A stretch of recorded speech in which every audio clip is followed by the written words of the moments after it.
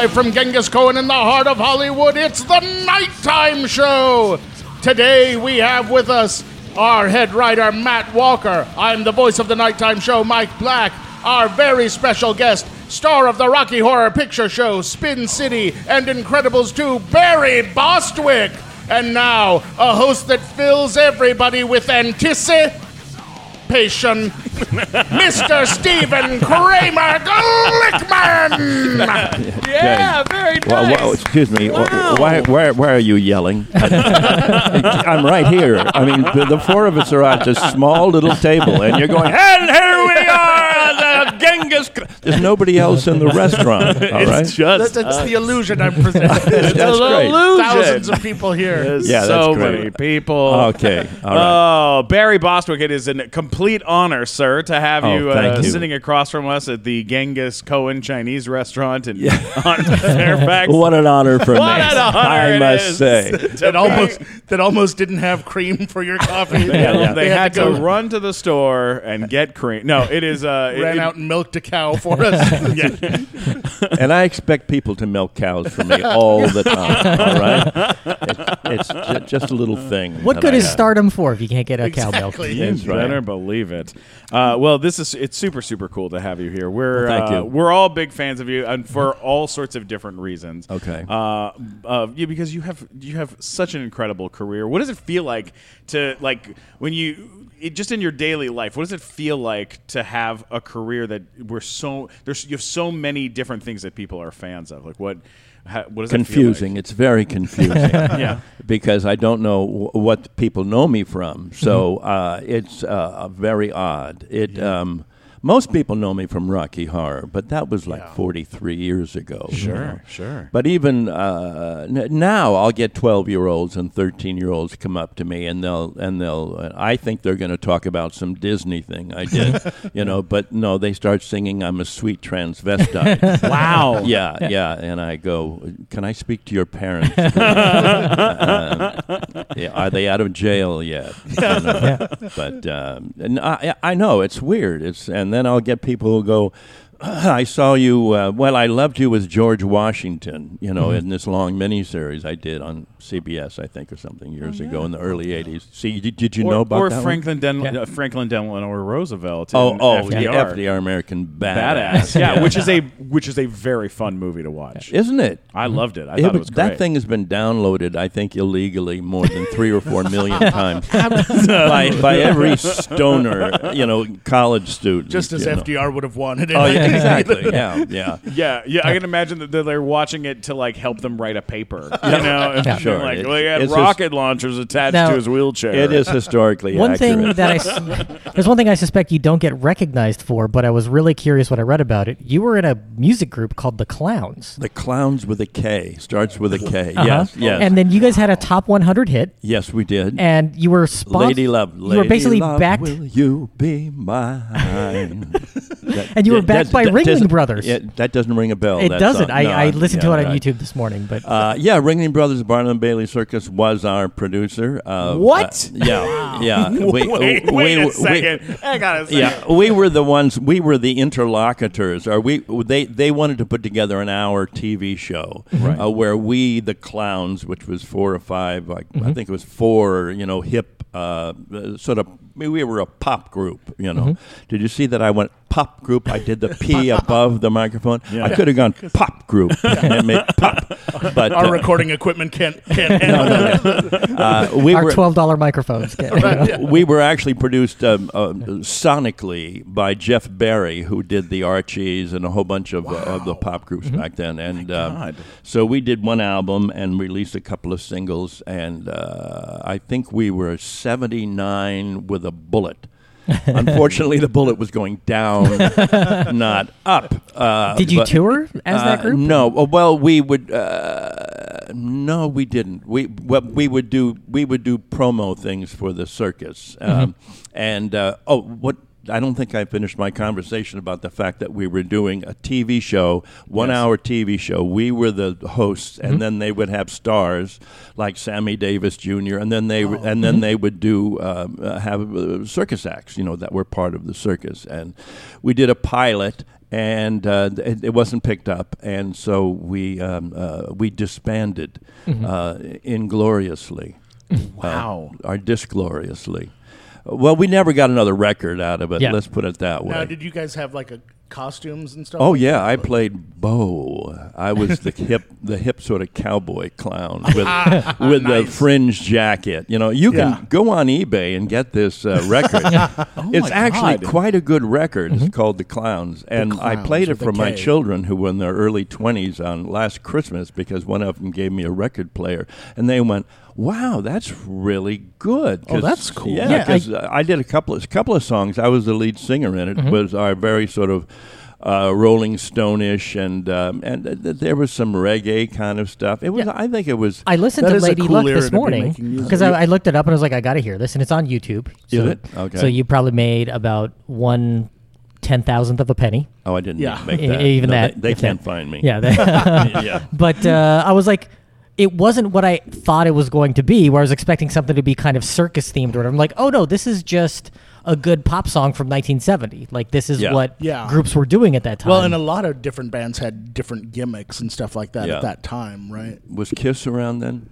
They were getting started, Yeah, I they think. were Yeah, just yeah, starting yeah. to do that. I'm yeah. just looking it They up stole right your now. makeup We, idea. we were the white bread Kiss. You know, we were the ones that. Now, did you guys wear makeup and Yeah, stuff? yeah. Oh, wow. Oh, yeah. We Yeah. had, but not like Kiss makeup. I Oh, mean, okay, we yeah. we had like hip clown makeup, Oh, okay. little tears and stuff. And They were the love insane that. clown Now, posse. you were of the 1970. cowboy. Do you remember what the other guys were? or- no, there was a clown. But no, I don't. You're like, for their own I honestly, anonymity. I honestly think we're giving this way too much airtime. Oh, come on. All right, well, we can go. Well, you know what? I'm going to close the episode with this song. Is what I'm All doing. right, please do. Please Lady do. love, will you be mine? Yes. I love it. Waiting right outside are the other members of the band. Yeah, right. This is your life. So then after that, you... Well, is that that it is after that, right? Yeah. That you were in the Broadway musical Grease. Grease, and right, that you right. you starred as Danny Zuko in Grease. Yeah. In the you're the in the original, created you're the part of created the Zuko. part. Yeah. That's unbelievable. I mean, that's Now, nobody ever remembers that. no, you know, but that's so badass, 72, man. Just right? yeah, what Yeah. for the audience listening, to have originated a role in a Broadway play is one of the biggest deals for an actor that you could possibly ask for. I think. Yeah. When And did a you- successful one. Yeah. Yeah. When did you?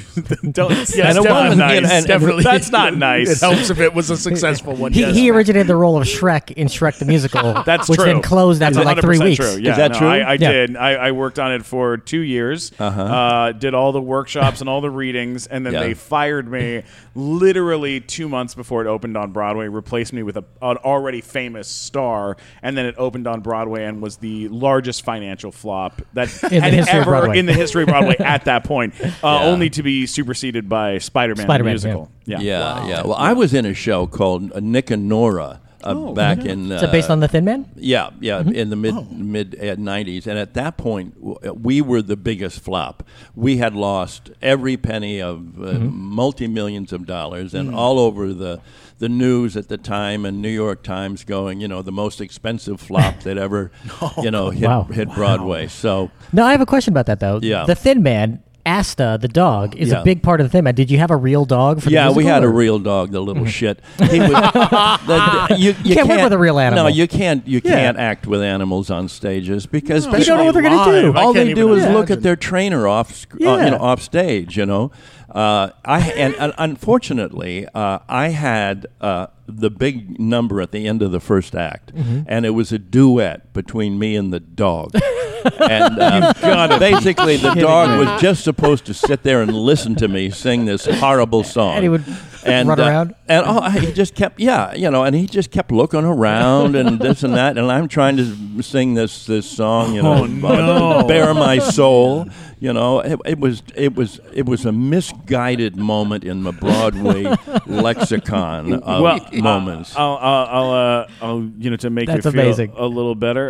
Yeah. In Shrek the musical, there's a beautiful trio written by Janine Tesori, who wrote Thoroughly Modern Millie and David Lindsay Abaire, who is a Pulitzer Prize winner. They wrote this gorgeous trio between Shrek, Fiona, and the donkey, and it was replaced at the last minute, right before opening night, with a song about farting. Oh, good. And it was literally just them going like, yo, you bet it's going to sound like this. And then, it was just them farting at each other.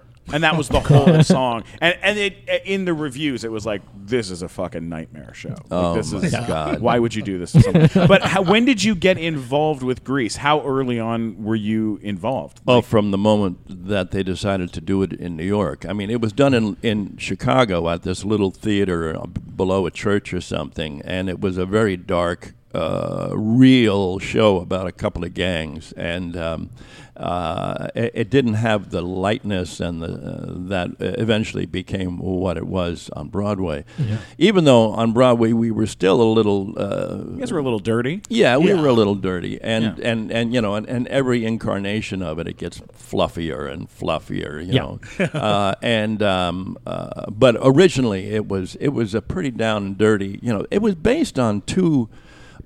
Real gangs in Chicago. The guys who wrote it were part of a gang, and so a lot of it, they used the '50s genre and this and that, but they were not the nicest of kids. Let's put it that way. I think the guy who was the original Zuko, or the guy who was Zuko based on, I ended up in jail. He's probably dead now. I think he's, he wasn't the John Travolta, of his day. Yeah. Who, by the way, I thought was brilliant in the movie. And Great. He's wonderful actor. And I was on the road. After I did the Broadway production, we went on the road with the first national tour, and John was with me. He played Duty in the national tour. Really? Yeah. Oh, wow. And so basically, he watched me every night do Danny Zuko, and then he stole everything. Really? For the movie. Yeah. That's why he was so good.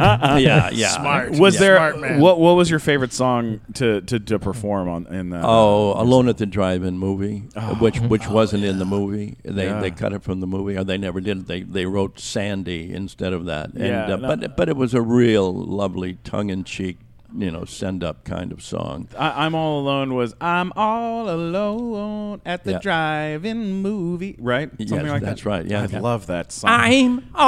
It was really high. I can't even get those notes anymore. And it would get laughs. There was laughs in there, like built into the song. Oh, and it was the pauses between it, because it was the first time anybody had really sent up that style of song, with that style of singing in terms of a commercial. Yeah, Grease and Rent are the only two musicals I've ever auditioned for in my life where I waited in line. I got up to the casting, sang for the casting director, and the casting director both times said, "There's no fat people in this show." You're shitting me. Both times.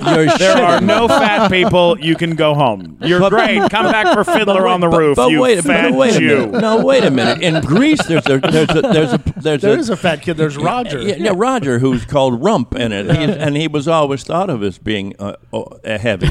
I know that because I played him at the Schwader Theater Jewish Community Center. Oh my God, Mike Black. Yes, Mooning, and you sang Mooning was the number. Yeah, which was actually cut from our production. I was unhappy about. Well, because it was a Jewish community center. Yeah. What do they have against mooning? The mooning, a lot of hairy asses.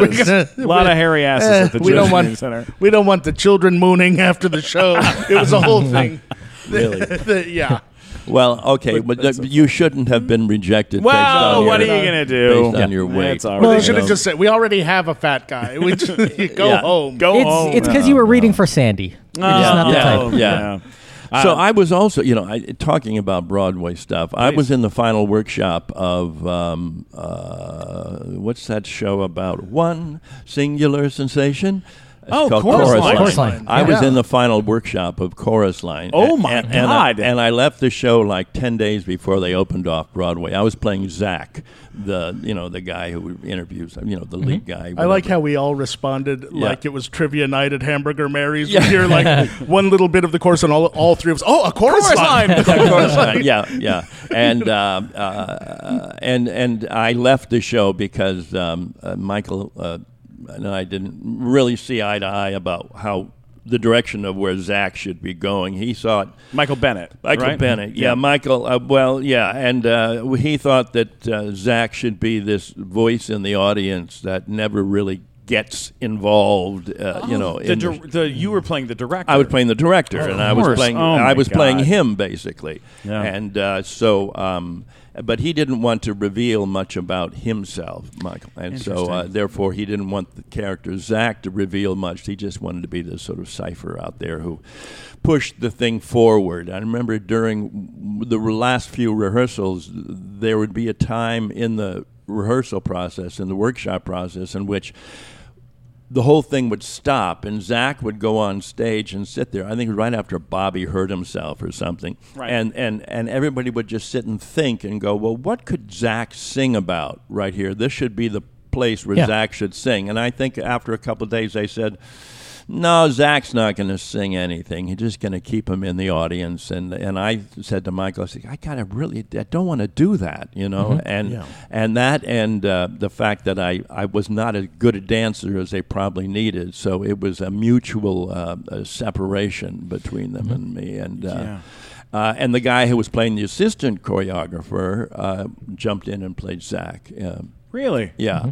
And everybody just jumped up a slot. And everybody, as far as I know, with a Chorus Line, everyone that was in that original production or in the workshop, a lot of those characters were based on them, or they helped develop out. Oh no, it was all them. Yeah, I mean the workshop was us just sitting around going, well, what was your experience like when you were starting out?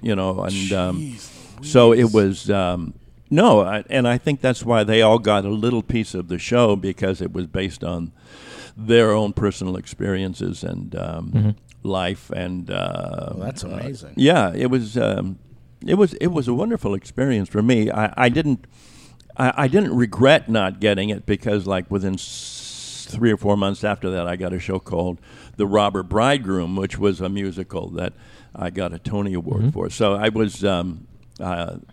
Screw them. They didn't know what they were missing. Question for you about the Tony Award.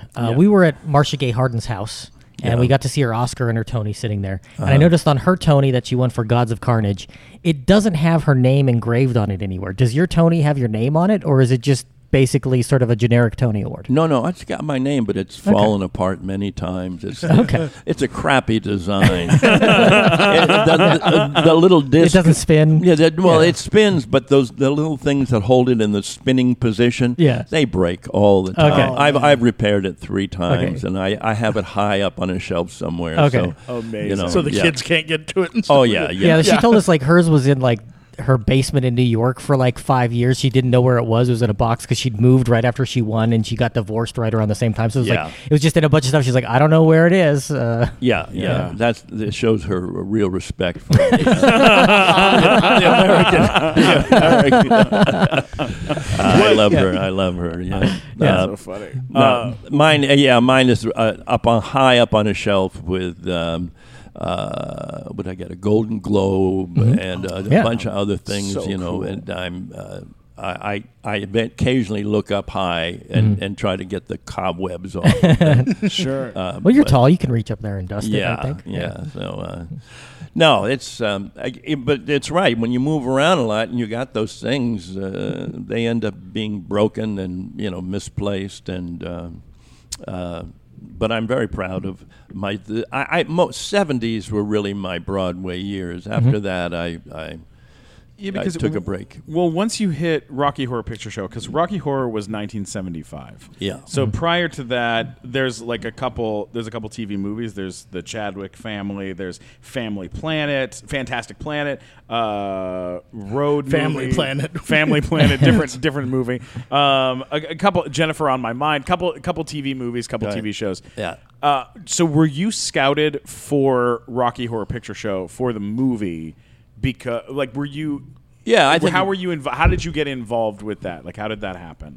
They just the casting director knew me and knew Susan, and it was his idea, I think, to put us together. And he got the okay from 20th, and we just went in and met them. And I think Susan had to sing "Happy Birthday" or something because they knew that I could sing because of my history. Sure. And they basically just offered us the parts. I don't remember.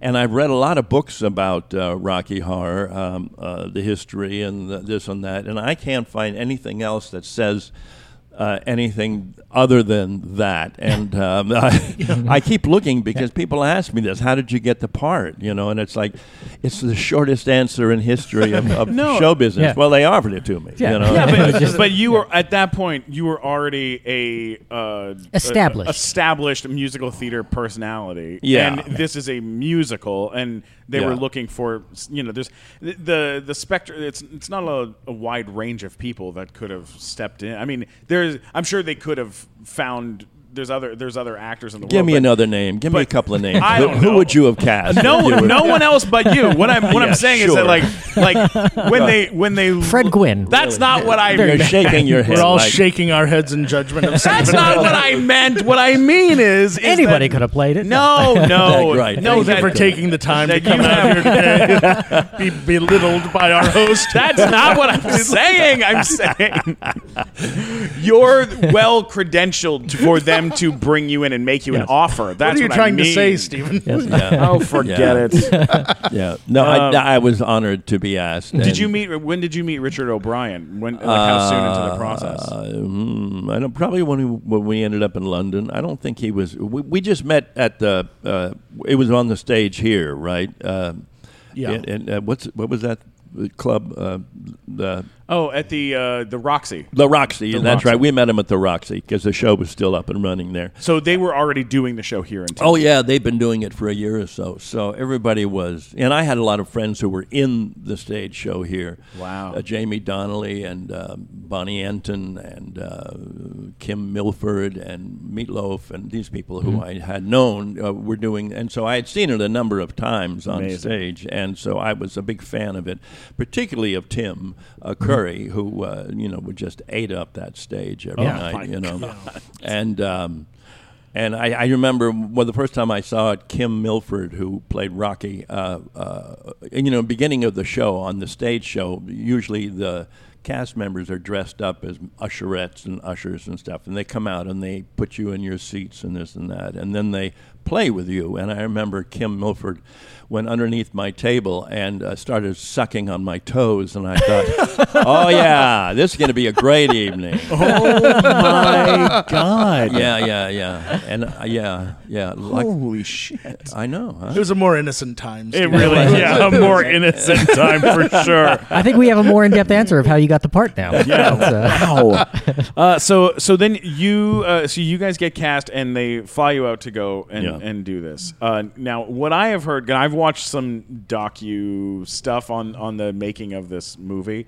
That castle that you guys shot in was it was a crazy set. That set was very it was falling apart. It was falling apart while it was being made, basically. Yeah, right? no, there was holes in the roof, and there was we had big space heaters blowing, and it was wet all the time, and they said don't go above the first floor because you'll fall through the floors. Oh God! But that didn't stop me. I went up to the third floor and stole plumbing fixtures out of it. Amazing. I got this shower head, that one of those big poppy, huge shower heads from and brought it home. And unfortunately, I built it into a house that I loved, and then I sold the house with the shower head. I should have taken the damn shower head with me, but now it's sitting in a house. So now whoever owns that house, you know the story behind it. Yeah, seriously. And that was the only thing I was able to steal. We couldn't take any costumes. You couldn't take costumes? No, with we you? couldn't take really anything. They were. I don't know why. Maybe because it was such a low budget that they were going to, try to return them. resell them, or I wish I had my high heels. Yeah. What a great eBay item. Completely. Yeah. Would you buy my high heels? I would buy your high would. heels any hour of the day. He's a big Sure, eater. they would sell. What size shoe are you? I'm a 13. So, Well, okay, you could fit into I them. could fit into those shoes. Yeah. All right. I wouldn't put them on. I would just put them in a glass case in the center of my home. People would have to walk around it to go to the kitchen. It would just be right there in front of my Oh head. yeah, are you kidding me? What's fascinating? You brought it up kind of early into this.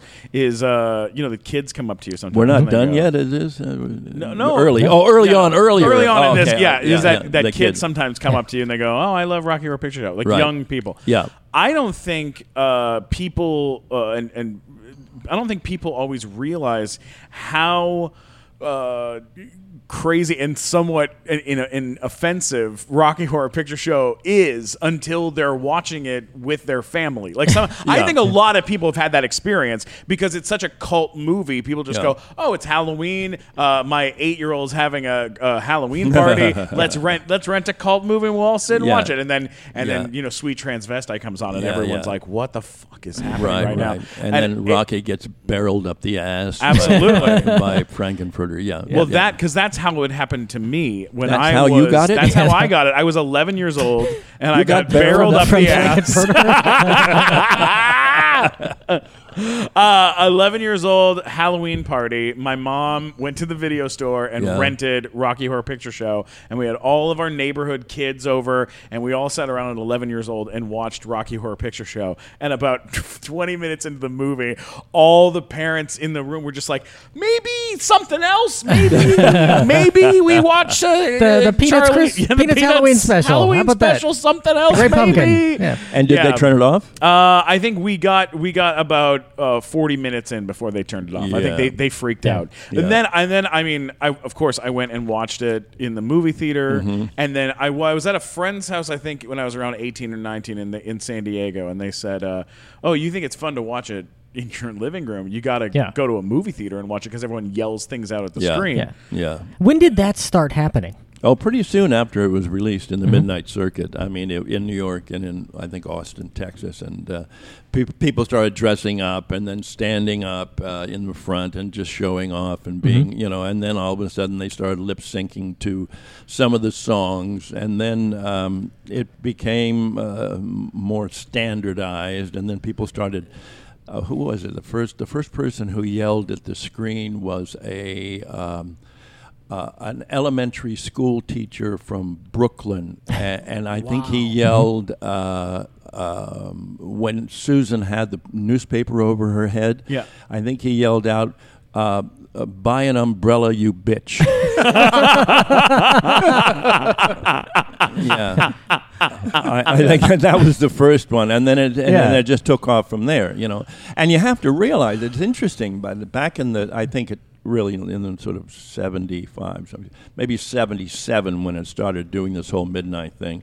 There wasn't any internet. There wasn't anything. So people, if they wanted to know what to say, it was like underground of fans, who were writing each other, going, "Well, I think you should say, asshole," after he says, "Didn't we get the spare tire fixed?" And I should have gotten that, And I think and it grew so slowly and so organically, and that's why it's become what it has become, And it's almost a script for the audience in terms of things you say and what you throw and what you do at certain times? Well, there's actually an album out called the Audience Participation Album, where what they did was they turned the microphone on the audience, and in the background you hear the movie, but you're basically hearing the audience yell rude and horrible things at us. You know? That's so awesome. Yeah, it's a very unique experience. You know? When you saw that for the first time,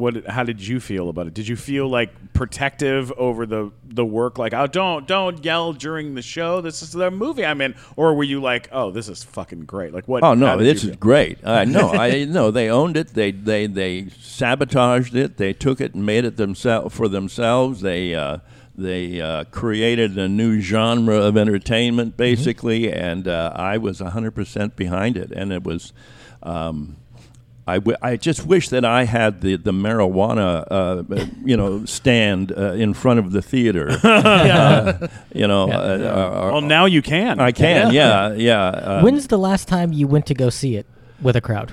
Oh, I saw it about a month or two ago at a convention. I do these signing conventions occasionally, and we'll do a screening of Rocky Horror. And we had, I forget where it was, but we had like 1,000 people in the audience, and they were, with the lights and the thing and the throwing of the. It was amazing. I sit in my little house here, and I do whatever I do as Barry Bostwick, and then I go there, and it's like I'm a rock star for 10 minutes, and it's a fabulous. My wife hates the movie, but I digress. As she should. As she should. All of our wives should hate the thing we love the most. And she doesn't get it, And I, because at these conventions, I'll sell my underwear, tidy whities, and I'll sign it, damn it, Susie, I love you, Brad Majors. My God. Yeah, and my wife is so embarrassed by that, In fact, the other night I thought. When I did one of these conventions a few months ago, I ran out of underwear. Well, that happens all the time. Yeah.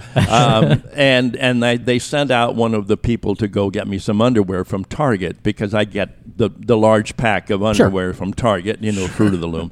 And they went and they brought me back these extra large underwear, and I couldn't sell that. I mean, people aren't going to frame this, it's the size of my ass, And so I brought them home, and I said to my wife, I said, I'm going to make throw pillows out of this underwear. Oh, I love that. And the other night, I actually sat down and I figured out the sewing machine, and I made a throw pillow out of a pair of extra large underwear. It was the worst idea I've ever had. It just looks like this amorphous, big, fat. But I'm going to keep it just to remind myself how insane I am sometimes. Oh, I love that honey, so these much. throw pillows keep riding up. If I can solve the problem so the stuffing doesn't look like, Well, maybe that's all lumpy. That's not a probably. problem. Maybe you turn that into lemonade. It's very lumpy. Yeah, stuff them in a very suggestive way. Well, okay. Would you buy my stuffed underwear? Well, I'd been hoping you'd ask. Actually, is there an ATM nearby? Yeah, I take credit cards. Yeah. I love that. Have That's you amazing. seen your action figure yet? Of Brad of in Brad. the kimono? Oh yeah, no. I had this action figure, and nobody ever buys it. They're crap. They're crap. I mean, they are. First of all, the little plastic thing that's over it, the dome plastic that holds it in, they fall off, and so it's a useless piece of shit. And who wants an action figure where the legs go up and down of me, in my blue robe? Now the pop doll, on the other hand, sells great. I'm sure that pop doll. I have a pop doll that looks like every other pop doll. Yeah. Right. They all look. Except it's got glasses. Oh, nice. And I think it has the blue bathrobe. When you go and do conventions, do people bring those up? Oh yeah, they'll bring me the pop dolls. Oh, yeah. What is the weirdest thing someone has asked you to sign? Usually it's body parts. Because then they'll come back 6 hours later and they've tattooed my. Oh wow! Wow! Yeah. That to me, that's very disturbing. And I probably shouldn't. Especially if you phoned in that particular signature, I did that once with a guy. I was it was at the end of a convention or something, and I got, Jesus, I got to fucking sign another arm or something. And so I signed his what is that called? That part of bicep. The bicep. The bicep. I signed his bicep as large as I could. I think my signature took a good 8 to 10 inches across his bicep. Holy crap. I saw him at another convention a couple of months ago. He'd actually tattooed my name on his bicep that big. And I got, what? I'm so sorry. I should, mostly it's like breasts or thighs or something. When you sign body parts, you should also sign a restraining order at the same time. Just get it all taken care of. You're like, let's just get this all taken care of. I'll sign your body part, but then never again there will I on see the you. desk. I'll sign this if you sign this.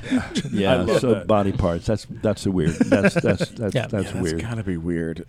We gotta ask you a couple quick questions about cast, and then we'll move on from Rocky Horror Picture Show because there's plenty of other things to talk about. Yeah.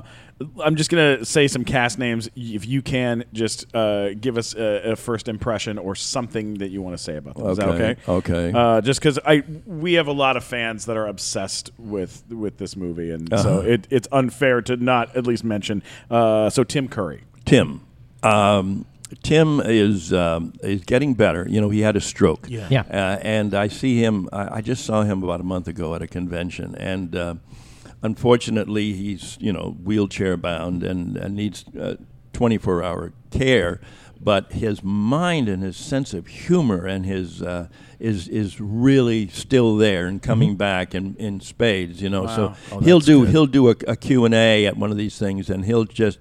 He's just wonderful, but unfortunately his body is what it is. And at these conventions, he doesn't meet people other than if you come and get your picture taken with him, and then they line up hundreds at a time and get their picture taken with him. And he's charming and funny, and I love the man, have always loved him. And I think he embraces the Rocky Horror experience now 100%. I love that. Yeah. That's amazing. What about Susan Sarandon? Susan Sarandon, that bitch. Susan Sarandon. She's, everybody thought that she didn't like this movie and was distancing herself from it, but that's not been my experience with her. I think she sees it as an interesting sidestep to her career and something that she's proud of, as we all are. And but like I think with most of us, Rocky Horror Picture Show really didn't project our careers in any way, shape, or form in any other direction. It's just like a one-off, It's like a weird, strange, wonderful, zany piece of our lives that. But unfortunately, she's really an ugly woman. In real life. Too bad about that. It's too bad, isn't it? Really. It's amazing the camera tricks they can do. Oh, well, my God, yeah. Really, really is. What about Patricia Quinn? She is, Patricia Quinn is undeniably the zaniest person I've ever known. She is, how do I say it? She is, well, first of all, she's the historian for the piece. I mean, she knows everything about Rocky Horror. Yeah.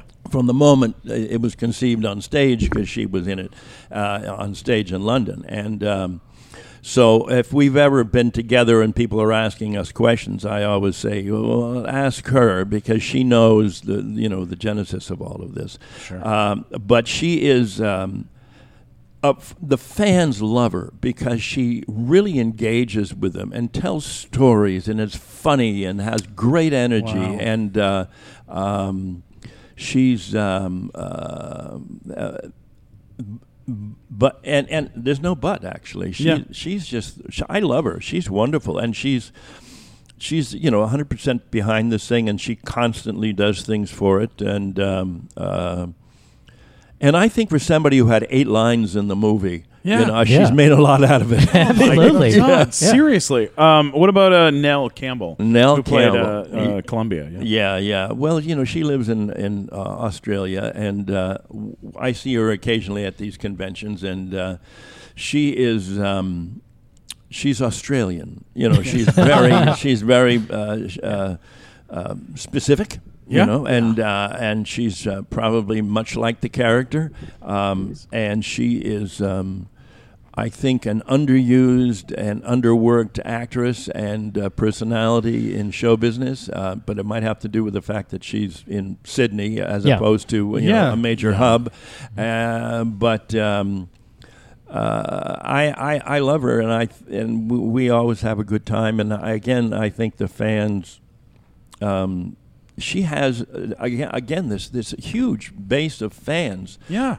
And both of the girls do. They. I'm the boring one in the whole group. No, stop it. Oh, no, really. I don't mean.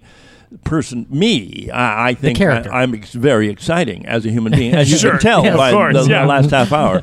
But as Brad Majors, the people who play Brad in these shadow casts are usually lesbians. So God bless them. They have a work ethic. They do. But occasionally people will come up to me and say, "Well, Brad is my favorite character," and I usually say under my breath, "Well, why?" That one of the stories I heard about this, in the beginnings was that Richard O'Brien, who wrote this show, that he was outside of a Broadway theater or like a theater in the West End and saw Nell Campbell tap dancing. She was busking, She was busking on the street, and then he asked her. I guess they started dating, or they started hanging out, and then he wrote her into the show. Yeah, no, I think they just started hanging out. And she was, I think, also waitressing at the time. But cool. Her deal was, she was like one of the first. They weren't hippies at the time in the 70s. What were they? Whatever the equivalent is. Beatniks? The beatnik, no. Yeah, beatniks were earlier. Beatniks Beatniks were were very pre-hippie. 50s. All right, I don't Pre-hippie. know. I'm sorry. Damn it, Mike Black, Punky. you're ruining everything. She was Early like punk. one of the original punky kind of people in London, and she, her hair was a weird color, and she wore really bright, odd clothes, and did all this busking stuff, and she was just a huge personality, and I think that's why they wanted her. She ended up finally after that. She had a nightclub in New York called Nell's that was up and running for a long time, and then she closed that. And she's always been this sort of hip, cutting edge, ahead of her time, cutting edge kind of Beatnik. Yeah. Oh, real nice, Mike. Yeah, beatnik. You got to snap when you say beatnik. You do. Yeah. What about Meatloaf? Meatloaf and I. The last thing we did, we did an episode of Glee. Him and I. They did.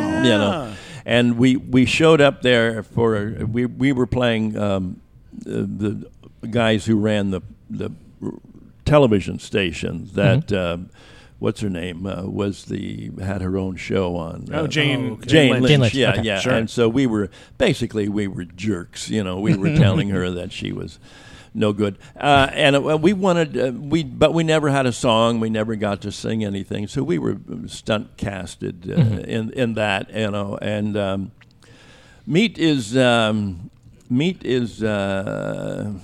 I see him occasionally. He's had a lot of health issues. His back. He just had a whole series of back operations, and he. But I think he's going back out on the road, and he's I think he's just used his body up by doing knee slides. For Bat Out of Hell.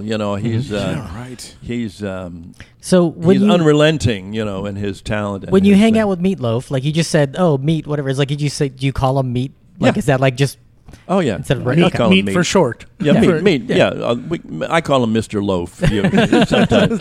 But no, people will come up to him and go, what do I call you? You can just call me Meat. Just call me Meat. That's Amazing. awesome. Yeah. If we move, Can we jump ahead to Spin City? let's jump. Wait. Before we get to Spin City, there's a couple Okay. things in How long between. is we this? have to talk about. How long is this fucking interview? Then in 1976,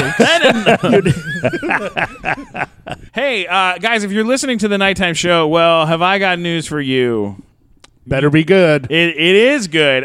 We have merch for sale. What?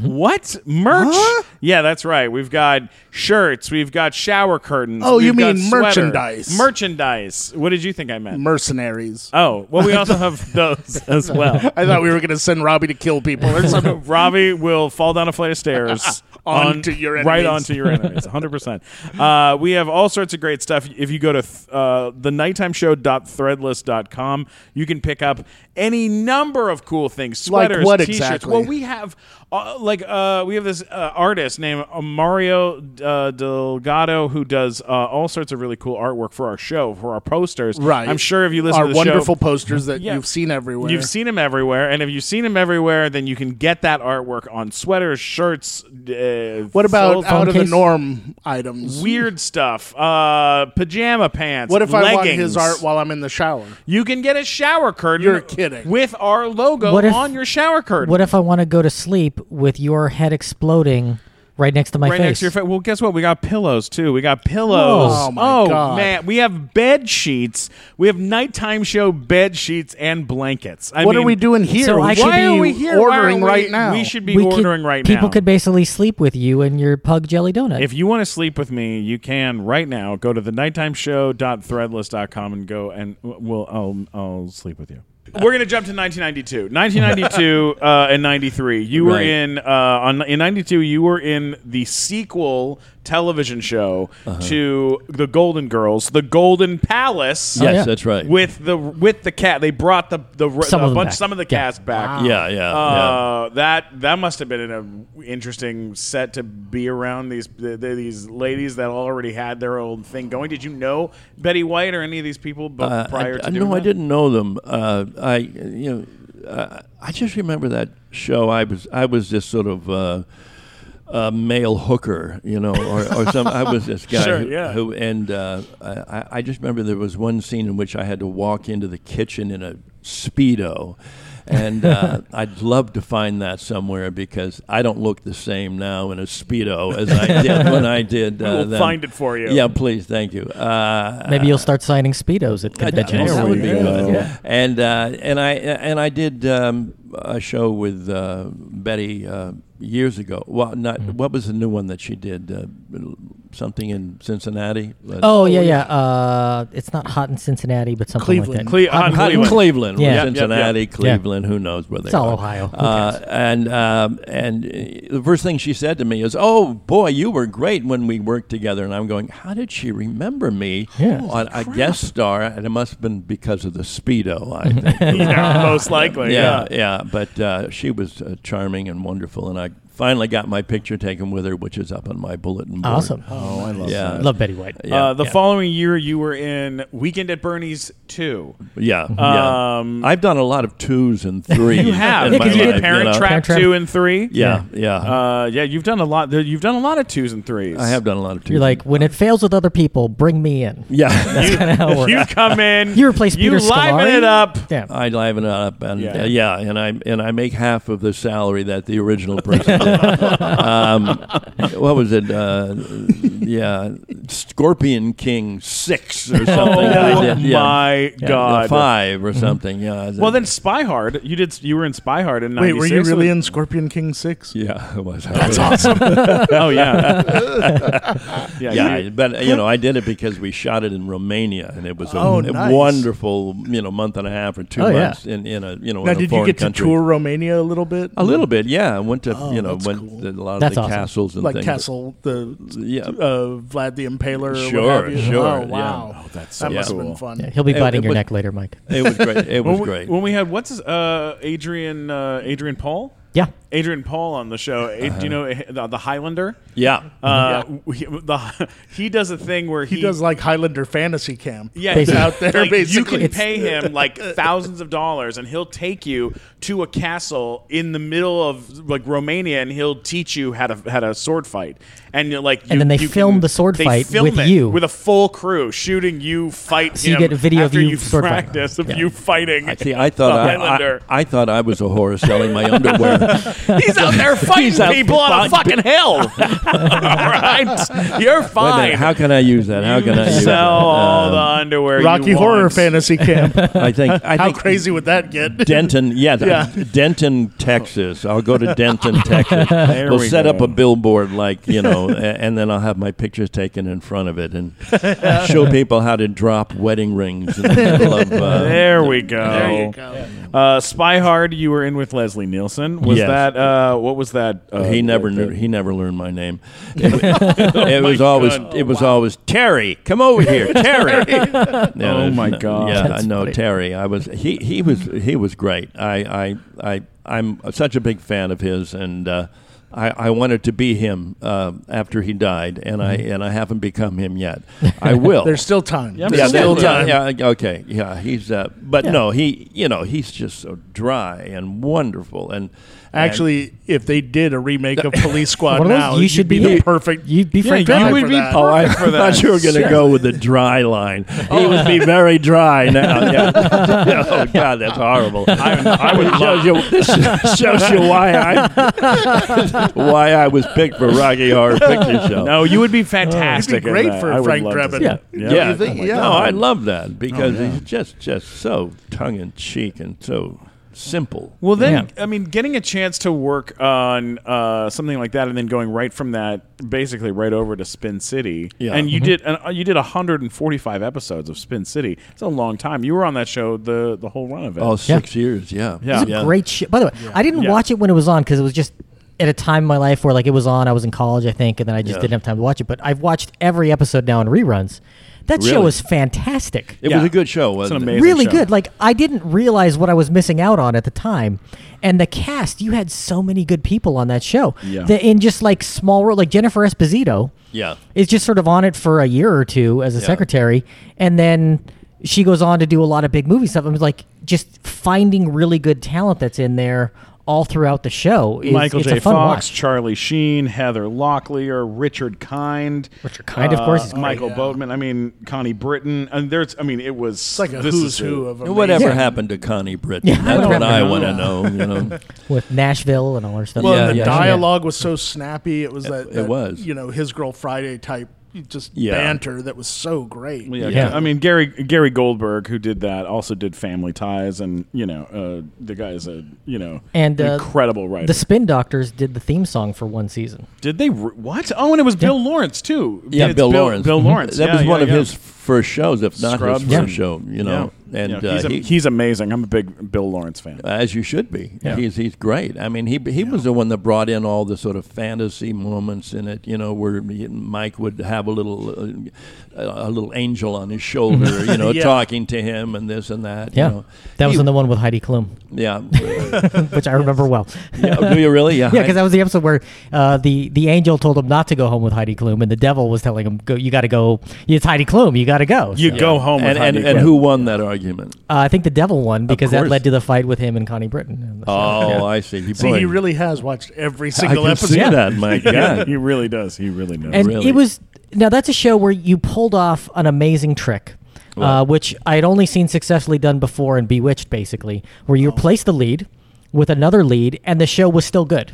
Because Yeah. most of the times when that happens, it's like the show just falls off a cliff and it's not any good anymore. Yeah. Yeah. But Michael had his health issues, and then you brought in Charlie Sheen to replace him, and it was still a good show, which was Yeah. kind of surprising. I think it's because a lot of it had to do with the fact they were so different in Yeah. personalities, and Yeah. so there wasn't going to be the kind of comparison to Mike. Mike was a very physical, very, eccentric kind of squirrely kind of guy who was always moving and this and that, and and Charlie was just sort of cool. Charlie was cool. And if you're gonna replace your lead actor with another actor, it's gotta be an opposite. It's gotta be something else. Because when they did Charlie Sheen to what's his Ashton face? Kutcher. Ashton Kutcher, it didn't work because they're both cool guys. Yeah, and it's the same thing on Family Matters. They replaced the mom on Family Matters for the last season with a different woman playing the mom, and they were like, well, why didn't it last after she left? You're like, well, because you guys didn't work fucking 7 years with one lady, and then we're suddenly supposed to believe it's a different lady. It's like, you gotta get some, you gotta make it a different character. A different character. Yeah. And they really, I mean, you guys really did a great job, and Charlie Sheen was super funny on that show. And him and Heather Locklear were great at that, because you brought in Heather the last season with Michael. And what was it like? What was the differences between working with those two actors? Like, well, Michael was our executive producer, so he was there, watching out for the whole show, making sure that it really scanned and and that it worked as a whole show, and we were always afraid that if we didn't get our laughs or we were screwing up in some way, we'd be fired on the spot. So particularly in the first season, I jest about the other seasons, but the first season, I think all of us were on pins and needles coming into the second season, because it's politics. I could have been shot, or I could have been, I could have been displaced in some way, and obviously everybody in the office was expendable. And then when Charlie came in, he was just part of the ensemble, even though he was making a shitload of money. And this was the first sitcom he'd ever done. So he had a lot to learn, and he was open to it, and he walked into an environment, I think, in which all of us were pretty settled in who we were and how we do it, and so we were very supportive of him, and he was. I think his only problem was that Mike didn't leave the show quick enough. We ended the season with Mike, and then we started the next season with Mike still there.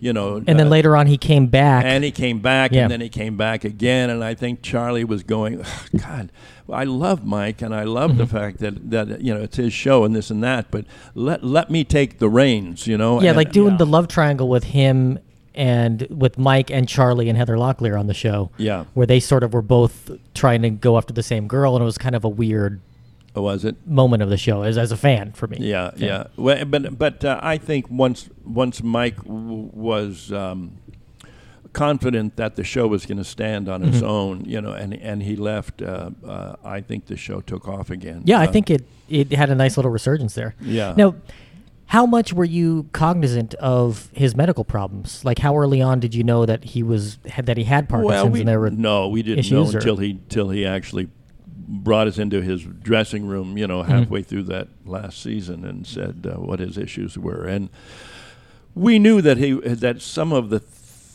his physical abilities was diminishing. We were doing a scene in Central Park where he had to we had to skate. I don't know if it was a skateboard or something, where he had to skate up a ramp and end up in the seal pond, and I just remember him getting up towards the end of the ramp and falling and hurting himself a little bit, and was really upset because he couldn't do things that he had been able to do before. And as that season went on, they started pulling back on all of the physical things for him, and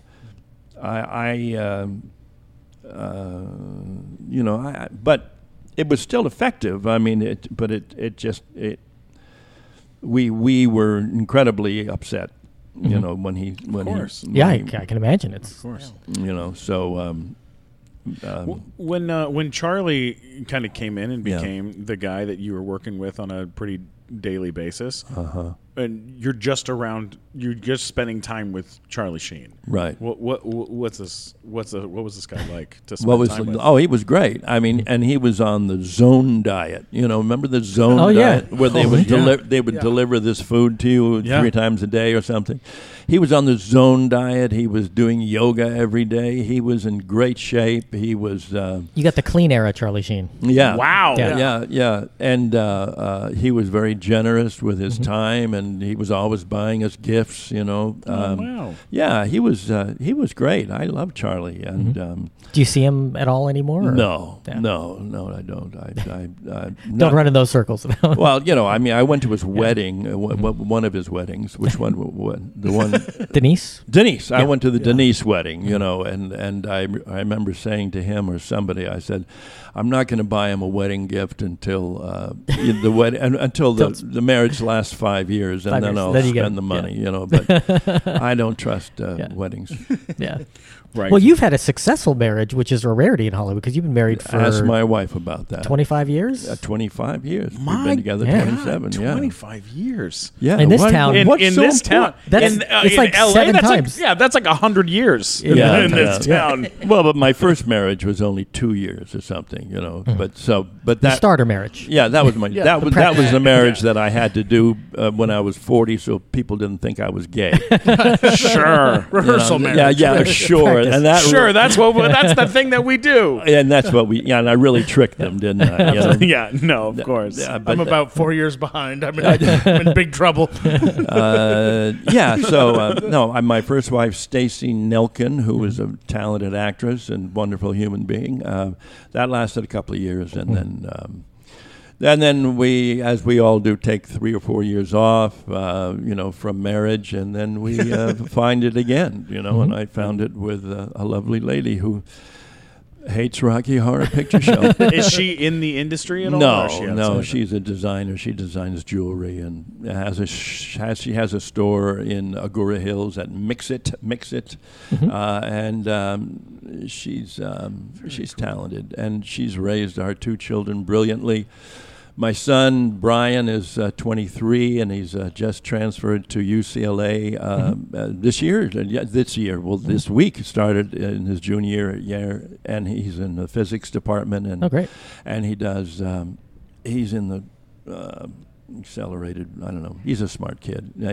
I talked to him last night because he's still living at home, as most students are. Sure. Yeah. And I go, well, what did you do yesterday in class? He goes, I don't know if I can tell you, and your and mom, because you don't understand what I do, and it's like such a waste of time. And I go, but we're just proud of you. We're proud that you know this stuff, and we don't, and you don't have to explain the minutia of it. I understand his pain because I've had those conversations with my dad. Because I studied mechanical engineering at Carnegie Mellon, where I went to college, and I'd come home for summer or whatever. And he's like, okay, so explain to me the internet. And I was like, okay, all right. I don't even know where to begin. He didn't know how to turn on a computer. It was because my dad was a lot older. Yeah. My dad was born in 1922, so this is a completely different generation.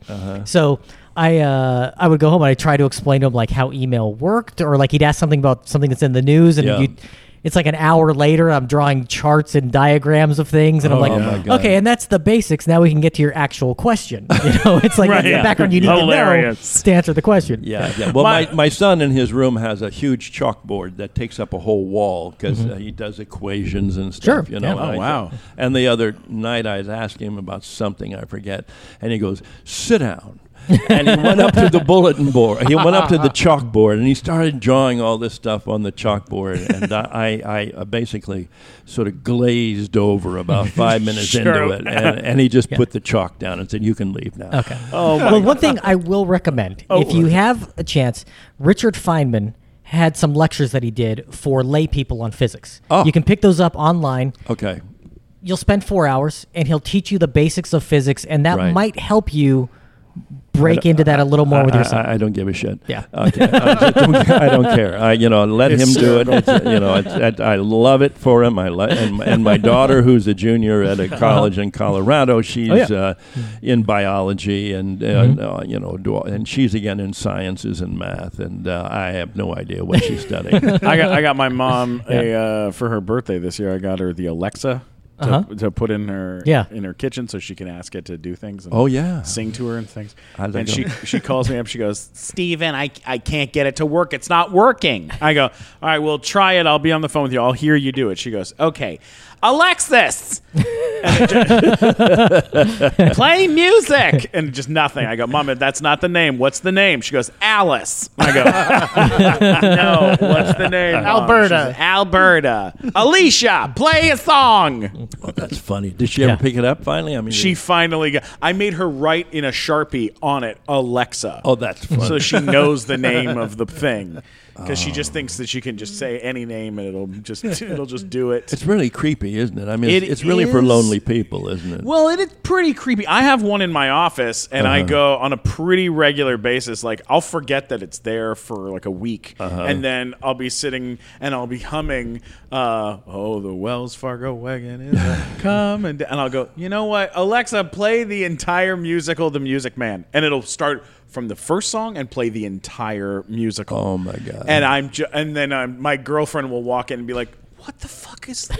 Yeah. What are you listening to?" Yeah. And I'm like, "Pick a little, talk a little." Where Pick was a it? little. Pick a little, talk a little. Get the fuck out of here! All right, and I'm listening to some Music Man. Okay, we got a couple more questions, and then we're done. Then you're out of here. Then you're out of here. I'm having a good time. I don't need to leave. Well, we love having you here. Well, thank you. Yeah. We got to talk about Incredibles 2, which just came out. Yeah. Another sequel. I play a mayor. I'm the mayor in that. I don't even have a name. I'm the mayor. The mayor. I got 6 lines or 7 lines. The people who go see it goes, was that Barry? I think that was Barry's voice. You know? I love that. And I'm just praying that I get some residuals off that. You will. I will? Yes, that you was will. a huge. I mean, 100%. I'm in the credits. You know, my name's in the. Does that mean I get some residuals? That movie made like $1 billion. The thing's make $1 billion. You think I'll get a little bit of that? You're going to make a ton of money. You should get off some. that. I will. Especially because it came out at a perfect time. It came out where in the theater, it just came out about a month ago. Yeah. Which means it'll be released on DVD just For around Christmas. Which means everyone will buy the shit out of it for Christmas. Yeah. So, I mean, these days, residuals for those kind of movies are pretty fantastic. So it'll get my kids through college, maybe? It'll do something. It'll do something for sure. It'll help. Wow. Okay. Well, do you get residuals for Rocky and stuff? No, I get nothing. Well, I get a little bit off a soundtrack that's from Australia or something, but you know, it's nothing. We didn't get any anything from the movie. We didn't get anything from the toys and all the stuff. Sure. So that's why I feel no pain in terms of me selling my underwear. As you shouldn't. Because people, the thing is too that fans know that, like they know that it was not. They did not plan Rocky Horror Picture Show like it was going to be a multi-billion-dollar thing. They made it as this is a fun, weird indie movie that ended up getting a massive, massive cult following. So your fans know that already. So when they come and see you at conventions, they'll pay whatever the fuck for whatever you have. Like they are absolutely whatever you can have. So stuff for them underwear, to buy, pillows. I'm making Time Warp records now. My wife is not happy about this either. I'm down in the garage getting. I have albums, regular vinyl albums, and I have a blowtorch, and it's dripping. It's becoming like warped. And then I'm going to make them into clocks. And I'm going to sell Time Warp clocks. You think that's what we're going to? That would be great. Yeah, I also have. I'm getting a collection of Rocky Horror. There was an album, a vinyl album with pictures of Tim on it, the pictorial one or something, and they're pretty expensive these days because they were a limited edition. Well, I'm buying every one I can find, on the internet, and then making those into clocks too. So I'm getting. Yeah, I think. Do you have any other ideas? Well, man, oh man, do we? Yeah, 100%. This is the Shark Tank podcast. But for you know what? Rocky Horror It's Memorabilia. because I have a lot of fun with it. Yeah. Because I really love it. Well, it's like you make stuff. I all make the time. stuff all the time and sell stuff all the time. He What takes- do you make? I once Bobs. Did those many pins years just recently? Yeah, many years ago, I went to Bob's Big Boy in Burbank, and I got food poisoning at Bob's Big Boy. And you're selling that? No, yes. And so what I did was I had a Bob's Big Boy like toy that they sell at the bank, with the burger. Yeah. And so I was like, well, fuck this place. I'm gonna take some paint and I'm gonna turn this little Bob's Big Boy thing into like a monster and like put some clay on it and build it up, make it real creepy. Yeah. And then instead of doing that, I tore the burger off and I tore his head off and I replaced it. So he has a burger for a head and he's holding a bloody Bob's Big Boy head, and I sold it for $500. No. Yep. And because of that, I went back to Bob's Big Boy and bought Every bank. like literally 30 of these banks from them at full price. I spent like a ton of money, bought all the banks, and then one at a time I've turned them into monsters. And now they sell. I've sold some for like about $100. I've sold some for a little more than that. And yeah, it's made. I mean, like I just put one out today on eBay, and someone will buy it. We'll have them in our booth at LA Comic Con. Yeah, and at LA Comic Con, when we do LA Comic Con, we'll have I'll have like a bunch of little of these figures and stuff that we'll have for sale. Want to buy a whole bunch of my Time Warp albums? I'll tell you something that you should do, and I will make this connection. I will reach out to your agent, and I will get them hooked up with this. There's a company called Rockin' Pins. They do like Led Zeppelin and Metallica and all these amazing bands. They do enamel pins, which everyone right now is into these enamel pins, which people sell for like about $10 a piece. Yeah. And we did two pins, one of our podcast logo and one of me as Bob's Big Boy holding a donut on a plate. Oh, that's funny. And we've sold them for like $8 to $10 a piece at our shows, and we sell them out. So if you they're a good price to have some get pin made. ideas. Yeah. Oh my God. We got a pin guy. To do a Brad pin, or you don't have to get the permission from anyone. You just I don't. do it, and then it's yours to have at your table to sell. Yeah. Well, originally years ago when I started doing these conventions, I made jewelry. I made these little sort of discs that said asshole on them, and slut, and don't dream it, be it, because I'm a potter. I'm a ceramicist as an application, and so I had my kilns and everything, and I would make these little bottle cappy size things, and I would sell them for $10-15 or something, and I sold them all out pretty much after 3 or 4 shows, and I never made any more of them, but I probably should. But that started me on how many ways can I rape my fans? Hilarious. I mean, but I would sign the back of them, so it wasn't like they were getting nothing. No, but They're happy to have it, though. They want to have a piece of something. They want to have a piece of the history of of the thing that they're a fan of. It's something unique as well. It's not a thing that's like some mass market product that they pick up at a toy store. No. They're buying it from you, something that you made with your hand. It's a story they get to have for the rest of their lives. But you see, and that's really what all that sort of fan stuff is about for me. And when I do these conventions or whatever, it's not about what I'm selling them. It's about how I engage with them and how we talk. It's that connection. It's the connection. Totally. I mean, they're not buying my autograph on my picture. Because I'm not one of those guys that has huge long lines. I have this sort of drip, drip, drip thing that goes on all day, because it gives me time to talk to people, as opposed to, I don't know, other sort of performers who have 100 people out there and all they get a picture shoved in front of them and they sign them and go, thanks, That's probably thanks, like William Shatner or something. Oh, Shatner, That's yeah. But Shatner, yeah. Still doing it. Shatner just doesn't stop. Does he actually has someone else sign it for him. I wouldn't be surprised. He just does a stamp that he stamps it with. Yeah. I don't know. Shatner's he's okay. I mean, I like him. It's funny. We're huge fans of William Shatner, but we have many William Shatner stories about how he's not the best person to be around. Like you've got some good stories. I've had some run-ins, and tell just the one about your mom. Because that's the best. The autograph one or the picture one is better. Well, I tried to get a picture with him at one point. Because you were at Paramount. Well, I was at Paramount shooting on his stage, on his old Star Trek stage. Yeah. And I said, "Can I get a picture with you, Mr. Shatner? I'm a big fan. I'm a huge Star Trek fan. It's such an honor to meet you, and we're shooting on your stage. Can I get a picture?" And he said, "No, meeting me's enough." And then about 3 months later, my mom and me were at a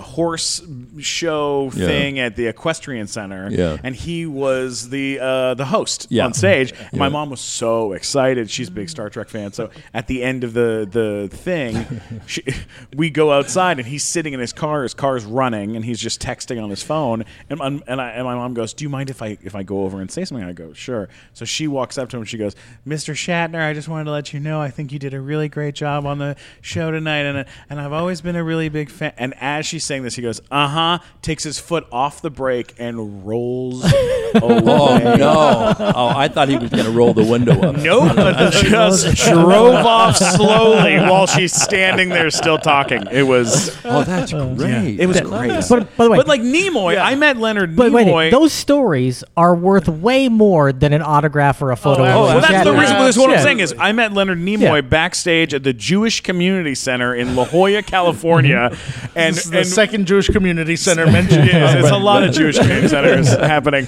And I met him, and I said, "Oh, I'm such a big fan of your work," and he said, "That's so sweet. Thank you so much for being so kind." We talked for about 2 minutes. And that was the end of it. And that I've told that story maybe like 4 times. I've told the Shatner story like 55 times. Yeah. You know what I mean? It's like sometimes the bad story is way better. Can I tell a quick Nimoy story? Oh my God, please. I was booked to do an Aleve commercial with Leonard Nimoy in it. And, oh my God. And they couldn't get the rights to do it, but the tag at the commercial was going to be Aleve Long and Prosper. Oh. And it's him giving a lecture to a bunch of sci-fi fans, and me and some other guys are made up to look real like Star Trek-y. Mm-hmm. And they have to change the setup. So it's a half hour of just Leonard Nimoy standing at a lectern and a whole audience just sitting there dying to ask him questions. Finally, he goes, "Does anyone have any questions?"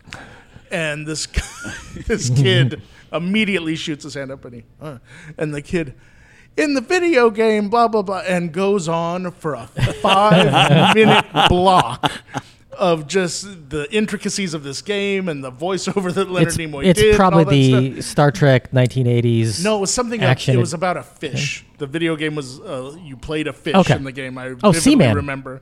And you know way too much over there. Yeah, he's the worst. By the way, am. The best and the worst. Yeah. I am. So Leonard Nimoy listens to the whole thing, and he goes. Finally wraps up the question. Leonard Nimoy pauses for a moment and goes, "Yes." That's it. Are there any other questions? No one had anything else. God bless him.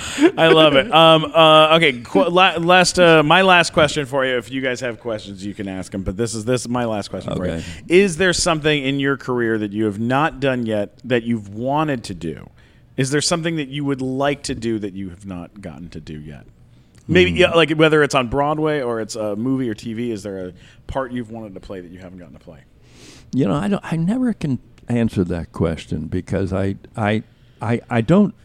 This sounds really stupid, but I don't really live much in the future. I try to live as much as I can right now and what's offered or what's available at the moment. And I don't have the kind of focus that tries to create, that kind of life for myself. Or, I don't want to play Hamlet. I don't want to go on stage really again. And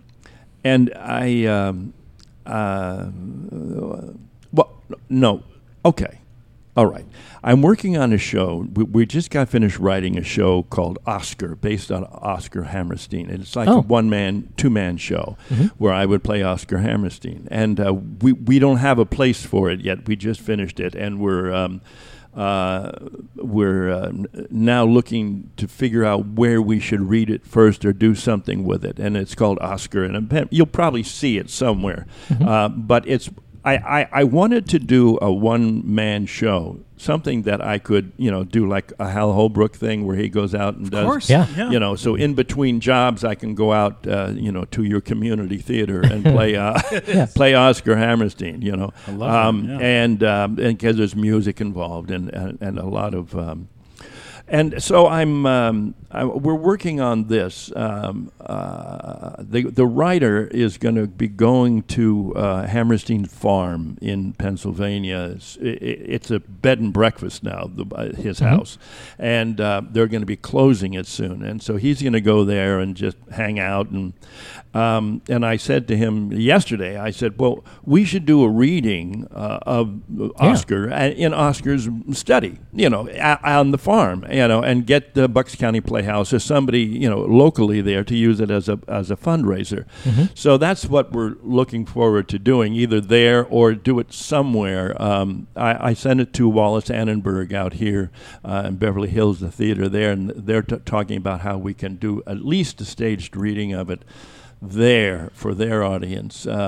It's a really interesting piece. It's basically him and a piano player who plays all the other characters in his life, the writers and this and that. And it's well conceived, and we've been working on it for about 3 years, and I'll probably end up doing it somewhere unless I lose my mind and memory totally. I'm already thinking about how the hell am I going to remember 38 pages of single-spaced dialogue, and I'm thinking, well, there's those earbuds you can put in, and then the stage manager off stage is going to stay one line ahead of me, and give me all the lines. I've done that once. Brando did that. Have you? Yeah. I did a play called what was it called? It's a great title. Damn it! It was the show about. No wonder you couldn't remember the line. The cheese. There was cheese, and they were trying to get Mousetrap. Oh God, no! Who moved my cheese? Oh no! Cut the cheese. Damn it, guys! It was a musical about cheese. It was about a guy who obsessed goes with cheesecake. He goes to Europe to start a war. And it has to do with cheese. Let the drums roll out. Strike Up the Band. That's what it was called. Yeah. Strike Up the Band. Was Yeah, the musical. that's my favorite kind of cheese. Yeah. All right. What does that have to do with cheese? I don't know. It was about cheese. It was about them going to war over cheese. It is a terrible, terrible, this was terrible during show. The Beatnik era. Damn it, Matt. Damn it, Mike. Well, I didn't. I couldn't. I got dropped into this role at the last minute, so they put an earbud in my ear, and then the stage manager was going to read the lines to me. If I screwed up the lines, he would read them out loud to me. But they did not have good technology, so every time he would press the button for to make it would go in my ear. Okay, and then at the last minute, the stage manager got food poisoning, and so another stage manager had to come in to handle it, and that stage manager had a fucking stutter. And that is not a joke. That's not made up. And so this guy, love that. I had a line, and my line was something like, "Well, let's get all the tanks and get them moved out." And so I said, "Let's get all the." Let's get. What should we get? And I hear in my ear, and then. Get that's so wrong. Tanks. And I went like this. Yeah, threw it across the room. Oh my God! And everyone was like, "What was that?" In front of a full audience. It was a nightmare. Wow. Anyway, and one wonders why you're doing podcasts now. Just in the basement of a Chinese restaurant. They got great wontons. Oh my God! Matt, do you have a question before we wrap up? I love these stories. Well, tell me why you think Rocky Horror became what it became after 44 years. I mean, personally, I think it like it is a way for young people, like the way that I went to it, because I would go to the Rocky Horror Picture Show at the La Paloma Theater in Encinitas. I met a girl there that we dated for a while. It was the only place where young people that were like kind of odd or were like gothy or weird, anyone that was an outcast from a very boring town would all go to this weird theater. It happened in Cleveland, Ohio too. And when I went to see it in Cleveland, all the like Cleveland, great town. Everyone's has normal people there, but then all the weirdos in Cleveland would go out to this theater, and that's where you would meet friends. You'd it was like a safe haven. It was the same. It was in like Colorado. a safe haven. Yeah, 100%. I think if the internet had existed, I don't think it would have become what it did, because you're now totally right. weirdos collect in places online. They're like on Reddit or whatever, that's right? interesting. But I think this was an outlet for them to be people who were social. to go out and meet other people who were into the same weird stuff they were, instead of just like the two people they might happen to go to school with. Yeah. Now they could go and there's a theater full of people that have the same You interests. dress up and get in costume, and it's sexy and it's fun. And it's like and it's a great very, it's a great time. Like I would much rather have my kid going there than going like out and getting drugs or something like that. It's like that would be. How about if they got drugs and then went there? That's fine. I think because they're in a pretty safe group. I feel like No, I agree with you. Okay. I think there was also something kind of sexy about it too. That when you'd watch these people perform it on stage with the movie happening, it was for a lot of people. The people who were doing Rocky Horror Picture Show at the La Paloma in San Diego in 1997. A lot of them are still going to the La Paloma today, this Saturday, and they will go and watch the show. They will put on their costumes, and they will go and meet people that they've never met before, or that they're old friends with. And I think there's so much camaraderie around it, and knowing, being someone who knows all the jokes to say during it. There's really something about it that way. Oh and the virgin ceremony it's fun to watch. People that have just never been to anything like it, and you can tell that they've never been to anything even remotely like I took my grandparents to the New Art when they were still alive. I took them to the New Art to watch the show at midnight. My 70-something, 80-year-old grandparents. The New Art still does it strong. Loved it. Every weekend. They're still Did they go up on stage, and were they virgins? They were, and I think they let them stay in their stay in the audience. But they really enjoyed it, and there was and the thing about it, I think that really works is the music in Rocky Horror Picture Show is fucking great. It is great. The performances are great. You're great in it. Richard O'Brien is amazing. His voice is incredible in it. And then getting to see Meatloaf play that part, and I mean Tim Curry, of course. And then it gets what I love about it too is that it like.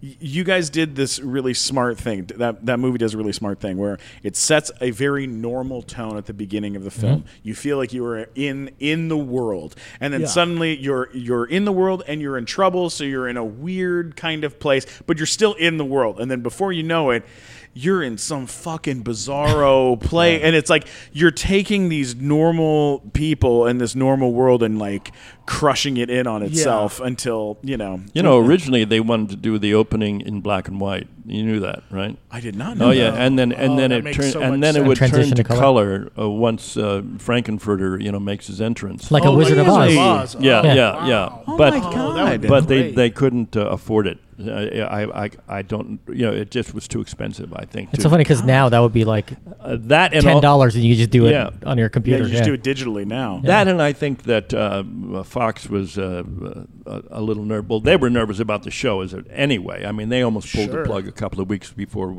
I think we showed up in London to do the pre-record and the rehearsals, and they were still thinking of pulling the plug on it. And somebody convinced them at the last minute that they should just see it through, But they were never 100% behind this show. And when it was finally edited and put together, and they saw it, they went, "Oh shit! What the hell is this? We can't. we don't know what to do with this." So they opened it very, meagerly, in a few places, and. So I which is all part of the history of it, which I think is superb. I mean, because if they had gone 100% behind it and had sort of a following, or sort of was good, or sort of was, lasted a couple of weeks, then it wouldn't have been would've just dropped discovered. off. Just out of curiosity, in that cast, is there anyone that was the safe choice that the studio made them put in? Like is there someone in there that was the trusted person that had already been Susan. like a big Susan was the big one? Yeah, Susan, myself, I think, only because they were.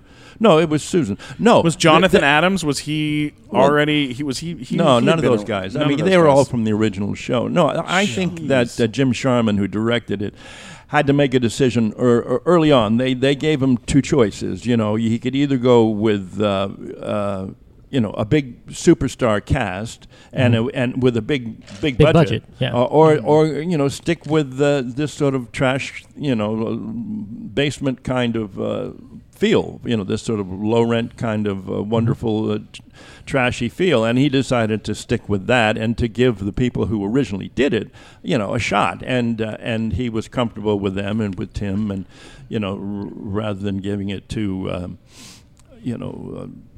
any big. Meatloaf had some big hits though already, right? Wasn't he? No, I don't think so. So he hadn't come out like Paradise by the Dashboard Light. That wasn't out yet. I don't think so. I think that happened afterwards. Okay. Have you seen other versions of Rocky since then? Like when they did it on Glee, or Yeah. when they did They it did when a they did. BBC. They just the BBC did. did one that was live about They a did year and a half Fox ago. one, yeah. Fox did it Fox did it, live yeah. with Yeah. Victoria Justice and a bunch of people. Did you see that one? When they did Yeah, that? I saw it on an airplane when I was flying trans, from east to west, and Yeah. all I could think of was, geez, thank God I'm in an airplane. I can't walk out. Yeah. Oh The my BBC one was pretty God. good. It I is watched funny that though one. that funny. Fox went from being very nervous about that one to let's do a remake of it. Let's do it, and you really know. glitz it up. Yeah, Oh, let's- yeah. that misses the point completely. And they took a lot of the it's a dirty little trashy wonderful entertainment, and Richard O'Brien, who wrote it, never thought of it as a political statement or anything. He just wanted to entertain. He keeps on saying, he said, it's something that any 12-year-old could enjoy. To this day, I think everybody is quite shocked by the amount of books and everything written about, well, what does it really mean, to the LGBT, Right, of community? And, it was such ahead of its time talking about, Some things- transsexuals and this and that. Right. But that was all pretty normal in 1975. People were, it wasn't anything that was beyond our world. Maybe in Austin, Texas, or Cleveland, it was beyond their world. But if you were in New York, L.A., London, a major, a big place, you knew about these things, and it was just a reflection of what was going on socially. Yeah. At the time. Not everything has to have a message. Right. Or if the message doesn't always have to be what you want it, what other people want it to be. Yeah. Like people try to find messages and stuff, Right. and the don't dream it, be it. That was the message of Rocky Horror Right. Picture Show, which is a great message on its own. Like Yeah. it didn't need you don't need people much more coming than in that. going. It also. Yeah. It also Yeah. stands for vegan rights. You're like, Yeah. well, fucking. How about just the thing that they already had? Like, Well, I like what Tyler Shields talks about. We had Tyler Shields on our podcast. He's a famed photographer. He took the picture of Kathy Griffin with the Trump head, which you've probably seen. But he talked about how he never explains any of his work. Yeah. He just says, it means whatever it means to you. That's what it means. Yeah. It might mean something different to him than it does to you as a viewer, but take your perception of it. Like, you're an adult, watch it, see what you think, and that's what it means to you, and that's fine. like seeing Rocky in our little weird small town was the first time I'd ever been to anything where I was like, oh, I'm kind of a weirdo, and these people are all weirdos, and we all get to be weirdos together. That's what it meant to me. Like, aside from doing community theater at the Jewish Community Center, see, a third time. 3 down. Third's the charm. Is that was the first time that I ever felt that, and felt it with these people who then felt it with me, too. I'm just a which big was fan nice. of throwing toast at screens. Yeah. If we could do that at every Adam Sandler movie, it'd be great. Man. I think that's one thing that it has that most people really haven't put a fine point on, is that it gives that sense that theater has to people that never get to be backstage. Oh, yeah. You know what I mean? Like that, it's as close to that feeling, that fun, playful sort of vibe that being in a theatrical production has, as you can possibly get without actually being in a theatrical production. I see. Yeah. You know? That makes sense. Well, to me, what's the most interesting part of this whole Rocky Horror experience is the stories like you guys have had today about your initial time of seeing it, how your friends got together, what you did, people, sneaking out of the house at the age of 12, lying to their parents, or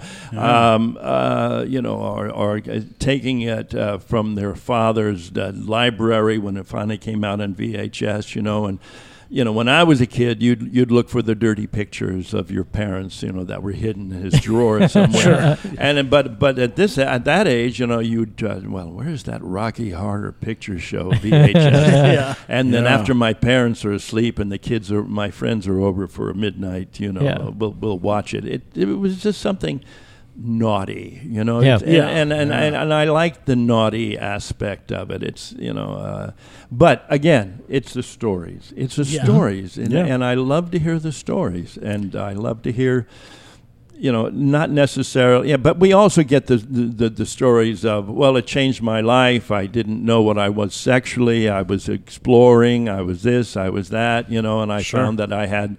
I could be whoever I wanted to be. I could do whatever I wanted to do in this environment. And so from that standpoint, I think the movie has great worth rather than just being entertaining and being a rock and roll show, Yeah. But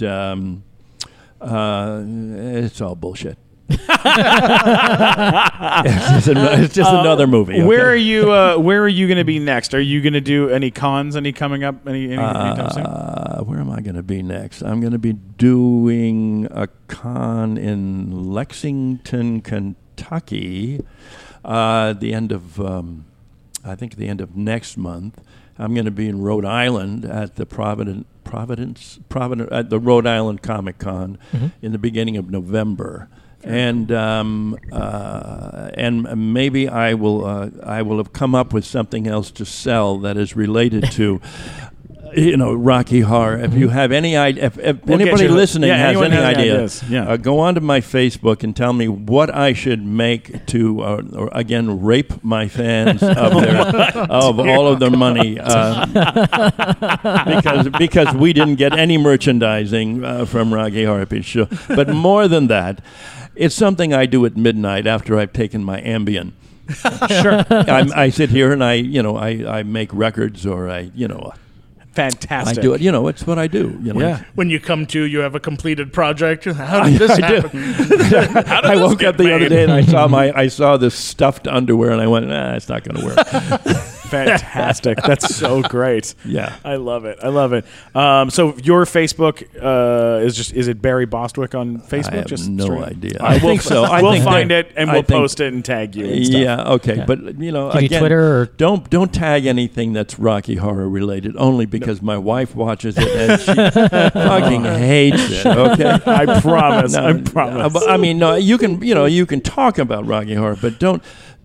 Somebody posted a picture on my Facebook a couple of weeks ago with me and a young girl, and I'm looking down at her tits, and I assigned her right breast. Oh, no. And I have this look on my face like, oh, yeah. And people responded by going, what? Barry. Great. And I say, I didn't post that. It's not. I don't remember that moment. People, if you get that picture, be cool. Don't post it on his Facebook page. That's for you. Yeah, that's for personal. you. That's personal. People are such schmucks. Yeah, they really are. This has been great fun. You're fantastic. I can't thank you enough. Can we end it now? Yes. Mike. Okay. Mike, where can people find you on the internet? I am all over social media at Mike Black Attack. Yes, and if you need hot tips on toys, Mike Black's the one He's the for man. you. Absolutely. Matt Walker, where can people find you? You can find everything from me at funnymatt.com, or if you're annoyed by me in any way, let me know at mattwalkersucks.com. And people do that. They go to that website and they say horrible things about you, as they should. You can always get me across all social media at Stephen Glickman, STEPHEN Glickman, on Twitter, Instagram, YouTube, Facebook, across the planet. Don't forget to subscribe to the Nighttime Show podcast. Can we on the way out, could you sing a song from Shrek, please? Oh, Yes, sure. Yes. Yeah, okay, right. I'm a great big Shrek monster. That's why you didn't get cast, because you're great and you're big. No. Exactly. You did that one, was it Alan Menken wrote that? No, not Alan No. Menken. No, I'm thinking of the one you did. You do the mashup. You know between- what? We'll give you the clip. You can play it. It's on the way YouTube. out. I'll find it. All right. Thanks a lot for listening. Then to the I'm going to Nighttime play Show. the Clowns. The Clowns. Yes. Let's Yes. play. We'll play a little a little Shrek and then the Clowns. and then the Clowns. what we're Thanks gonna so have. much, I had guys. great Have a fun. good night. See you guys. If I were a Viking, I might find my calling. While pillaging and brawling, I might enjoy the trip. It could be to my liking to live a life of daring while smelling like a herring upon a Viking ship, to sail away, to see the world, to reach the farthest reaches, to feel the wind, to taste the sullen sea, and maybe storm some beaches. But that's not me. If I were a poet, I'd write a different story, one that tells of glory and wipes away the lies. To the skies I throw it, the stars would do the telling, the moon would help with spelling, and night would dot the i's to write a verse, recite a joke with wit and perfect timing, to change the world, to leave a legacy, and do it all while rhyming. But that's not me. An ogre always hides, and an ogre's fate is known. An ogre always stays in the dark and all alone.